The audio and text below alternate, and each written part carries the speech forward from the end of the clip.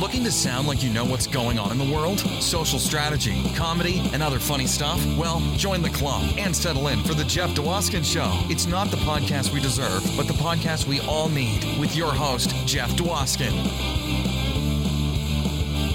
Oh, Scotty, thank you. You always get me in the mood for the show. Can't thank you enough. Here we are, episode 7. That's right. If this is your first episode, you got 6 more to catch up on because we're on episode 7. And as always, this episode is brought to you by our sponsor, this week's sponsor, Normal Size Band-Aids. You love us, but you'll love us even more when only the weird size ones are left, the small one and the really big one. Normal size Band-Aids. You may want to buy an extra box. All right, as always, support our sponsor. That's what keeps the lights on. Well, what can I say? I was Twittering this past week. New feature on Twitter. You can now add voice to the tweet via the Twitter interface. Now, I don't think this is on every account yet because one of mine has it and the other ones don't. But basically, you type in the text and you hit a button and you just add your voice. And they put it over an image of your account picture and it just plays. I don't love it, to be honest. No editing tools. Didn't seem to have want to redo this. No way to play it to see how it actually sounds. So give it a 2 out of 10. It's a nice effort, but let's see if they take it anywhere. I have a great interview coming up with comedian Ricky Glore. He has a new album out called Spitting Image. I think you're going to really enjoy the interview.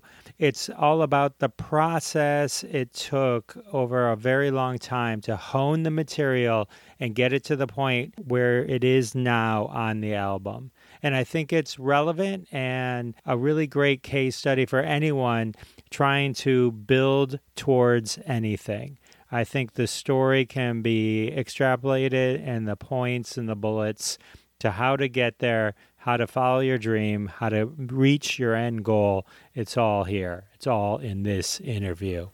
That's a huge lead up. And here we go. Hey, everybody. We're here with Ricky Glore, famous comedian. Famous. Like Lee's famous chicken famous. Lee's famous. Yeah. Is just as famous as one of those chicken places you pass by. Exactly. Yeah. Exactly. If you put famous in the title, it's got to be true, right? Yeah, of course. This morning I had the world's greatest cup of coffee.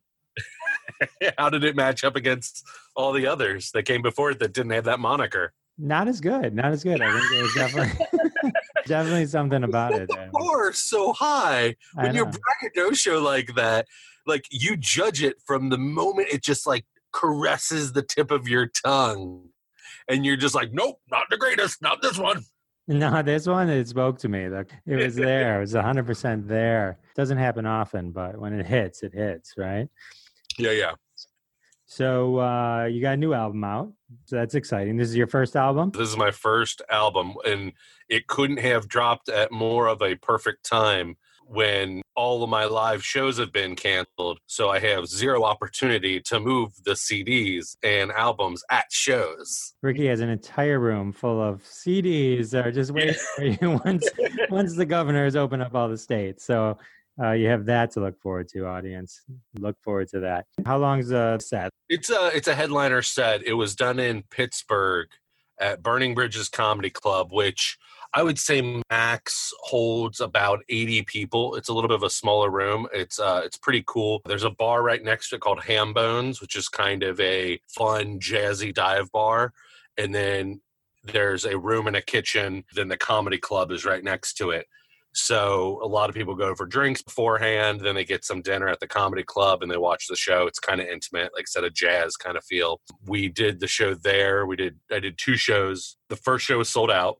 It was great. That's what the album is. Because the second show, maybe like 50 people, and they were awful. And I have no qualms with saying sometimes an audience can be bad. The years that I did stand up, I would only purposely bring my wife to certain gigs Because there's only certain gigs that you do that are like the gold shows, where it's a real club. It's not the back of the alley. You're doing it. Nobody even knows there's a comedy show going on. Oh, those are great when you're hijacking a bar. Luckily now with the advent of, well, I say now, I mean, for the pandemic, with breweries and wineries, they've kind of become the new modern day coffee house. And I learned about 2 years ago that they are hungry for live entertainment. And what's cool is the people who come there, unlike a bar, they come there for a night out, kind of like a date night, just not a stop through like sometimes bars are, where there'll be a revolving door of people. So yeah, the breweries and wineries have actually been really cool when it's they've been really good audiences. Now, to your point, a lot of them aren't set up for stand-up, but luckily, even under the worst conditions, all you need is a microphone. You can do stand-up anywhere. That's the beauty of it. So, all right, so you had 2 great sets of the same thing, huge audience and a smaller audience. That's what not 2 great sets, one good set. Right? One great set. Well, yeah. I'm sure, yeah. Well, but sometimes, right, don't you think, like, when you do one and it's just so perfect, and then you do another show right after, it's hard because the other show is still in your head, and it never really matches up to your expectations because you've got this invisible bar in your head that you've set. And there should have been a sense of relief, which I think there was, of like, oh, I think that first show was good enough. Granted, I'm always like, oh, well, maybe the next one will be even better, and then it'll unlock doors of these huge laughs and maybe some impromptu things that'll happen that'll be amazing, that will capture, the magic of capturing a live show. And that didn't happen. Except at the end of the night was like, I hope we got that first. I hope everything we needed was on that first show. I said one thing wrong in my set where I'm supposed to say emaciated. The first show I said emancipated. And I asked the producer, I was like, is there any way you can have the editor just swap out the words? Because I know I said it right the second show. And I was like, I don't need the whole bit, just the one word. And he's like, we'll see. I was like, please, otherwise I sound like an idiot. He was able to do it. It's the worst when you are there and you mess up a joke and you did. Well, you did, even if you didn't know it, but like with the times that you do, and then you have to on the fly just kind of do it again or reconstruct the joke just to try and get through it to save face. Yeah, you're like, you don't want to go, sorry, I messed that one up. Like if you say the wrong word, then that might connect to whatever your punchline is at the end. And then it's like, if you still have more of a bit, like, well, I know I didn't say that correctly. So there's no way they're going to laugh at the end of this. And I still have a minute and a half of this bit to get through. The mental anguish of being on stage. The album is called Spitting Image. It just recently was released. So anyone who's listening, you can pick up Ricky's album now. Talk about like the process of building this headliner set that is now on the album. Yeah, for 2 years, I have been doing clubs, bars, like we said before, pretty much anywhere where they'll let you put up a microphone stand. I recommend this to any comedian, even if you're an open micer. If you're an open micer that doesn't have any more than 10 minutes, find 2 other comedians that you think are maybe better than you and have more time. And you do the grunt work to book out of state or out of city shows somewhere. Like promote that you're going to give them a good show and that it's going to be a certain amount of time. It's going to be like an hour show. And even if they're not going to pay a ton, at least get gas fare or a little bit of scratch to throw the other comedians and start pushing yourself to do out-of-state shows. That's what I did. 2 years ago, I started a thing called the Brew Crew Comedy Tour, where we did a lot of breweries and wineries. And it was always myself and 2 other comedians. And every weekend when we had shows, or even during the week, we would rotate who was in the MC, who was in the feature spot, and who was in the headliner. So that forced us to have to really work and hone in doing each one of those positions really well. Because I think you can get complacent if you're just a feature, being like, oh, well, at least I don't have to deal with the worries that an MC has to deal with. Or if you're always headlining, you're like, well, I don't have to do the grunt work of an MC. A lot of people say that feature is the sweetest spot. But I did that for about a year. And then when I knew that my 45 minutes, my headliner set, was shaping more into what I wanted it to be, I got a little selfish, which I thought was fine because I knew the goal I had in mind.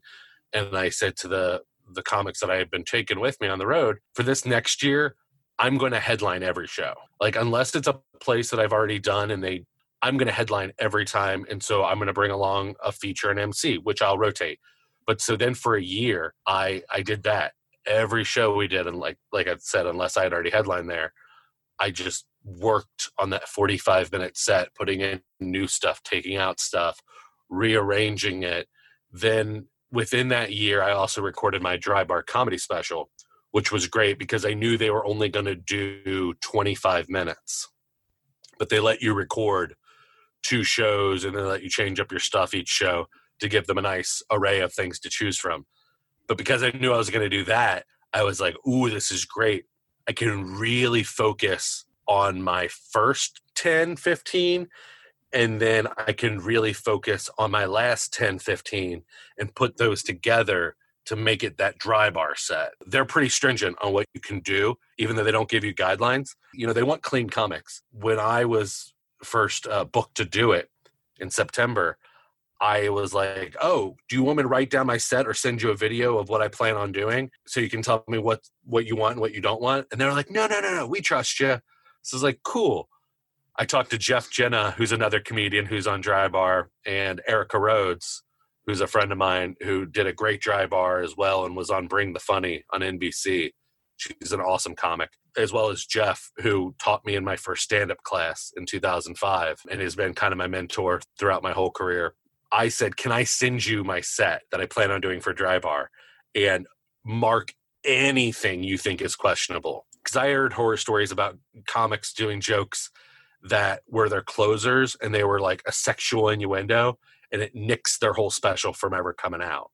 And I didn't want that to happen. So they went through it, and like one piece of my Kentucky material that's on the album that I didn't do because I knew they wouldn't be cool with was talking about the Creationist Museum in Kentucky. Even though it doesn't really like persecute or hold creationists to a fire or really like go after them, I was like, it happens early on in my set. I just worry of even saying anything about it, that's just going to clench buttholes and just like ruin it all. So I was like, there's no reason to talk about it. I got enough other Kentucky stuff. And one bit that I didn't think of, though, was my Burt Reynolds bit, the story about my dad stealing Burt Reynolds' face from his museum. I did the bit both shows, and none of the producers said anything. When I got the first edit of the special, Dad Bod, it was gone. And I was like, oh, that's weird. Like, it's such a unique story. It's not like there's a bevy of other comedians telling how their dad stole Burt Reynolds' face joke or story. I was like, I wonder why they took it out. And my brother, who was with me when my dad stole Burt Reynolds' face, people listening are like, stole Burt Reynolds' face? Now you got to buy the album. You got to find out what I'm talking about. He was with me when my dad did it in Florida. He's like, I bet you Dry Bar cut it out because it's about stealing. And I was like, oh my, like, you're probably right. It's about stealing. I would have never thought of that. But so that was a long way to answer that. For 2 years, I just shaped this show. And one tool that I used was I had a pocket in the middle of my show called Napkin Thoughts, which I actually put together a little coffee table book. In Napkin Thoughts, that bit allowed me to, the setup is, if I do it again, a lot of people have tiny computers that they carry around with them daily. Napkin Thoughts were, I carry around a tiny computer, but I still like to write my thoughts down on napkins. Here are some of my napkin thoughts. And a lot of them were non sequiturs that I had or one-liners that really didn't fit anywhere in a narrative of kind of the set I was building. But I would try them out, and if they worked or if more jokes formed around them or came up that all kind of fit a similar narrative, then I would make them a bit, and I would take them out of the Napkin Thoughts and put them somewhere else in my act. So like that is something that I had throughout the 2 years, which was great, is I could always go to Napkin Thoughts. And then as the 2 years went on and the headliner set evolved, I could make bigger bits out of these smaller jokes, which the first year doing MC and feature were great because those 2 slots, you don't have a lot of time to tell long stories. So telling kind of like one-liner jokes were great to work that muscle. That's awesome. Yeah, it is. That's what I think people don't understand, which I think you clearly articulated, is what's such a process to get to 45 minutes. So much time and editing and retooling goes into it to get that perfect thing that when they finally hear an album. So when I was first emceeing in the in like 2005, 2006, I was a house MC at the new Funny Bone in Kentucky at like a shopping mall, where like a lot of comedy clubs are. And I was a much different comic than I am now. But the one thing that I learned was watching other headliners perform. And I was really fortunate. I'm a huge SNL fan. So anytime anyone remotely that touched SNL, I would call dibs and try to work with them. And watching the stamina that it took to do multiple performances in one night of a headliner set, and knowing where those jokes and the energy need to be to be able to hold the audience. I did impressions back then, and I used to do them at the beginning of my show because for some reason I hated being known when people left the show as being the guy who could look or sound like Chris Farley, which is what I used to do, and I would always get. So I'm like, I'm not going to do impressions at the end of my show anymore. That's all people remember. That's not a stand-up. That's a hack thing, which I don't know why I grew out of that, because now my stand-up is I do songs, I do impressions, I do long stories. Like, I like vaudeville performers. I like giving a performance. I think stand-up has many a different definition, all valid. Anybody who sits on a high horse is like, oh, well, stand-up is just up there leaning up against a microphone stand, pontificating like you're thinking of it on the spot. I'm like, that sounds like rehearsal. I think you should work on your set a little bit more. You're there for an audience. An audience gives you more than you give them by just being there. So I think every stand-up's intent should be to perform and entertain. I'm not saying to pander. Do what makes you laugh and what you think is funny and expresses your artistic creativity, but know that you're there to provide a service, which is to entertain, and be prepared as much as you can. So then when I got older and was doing stand-up, I'm like, no, people love impressions. Doesn't matter when I do them in my show. That's the thing they remember.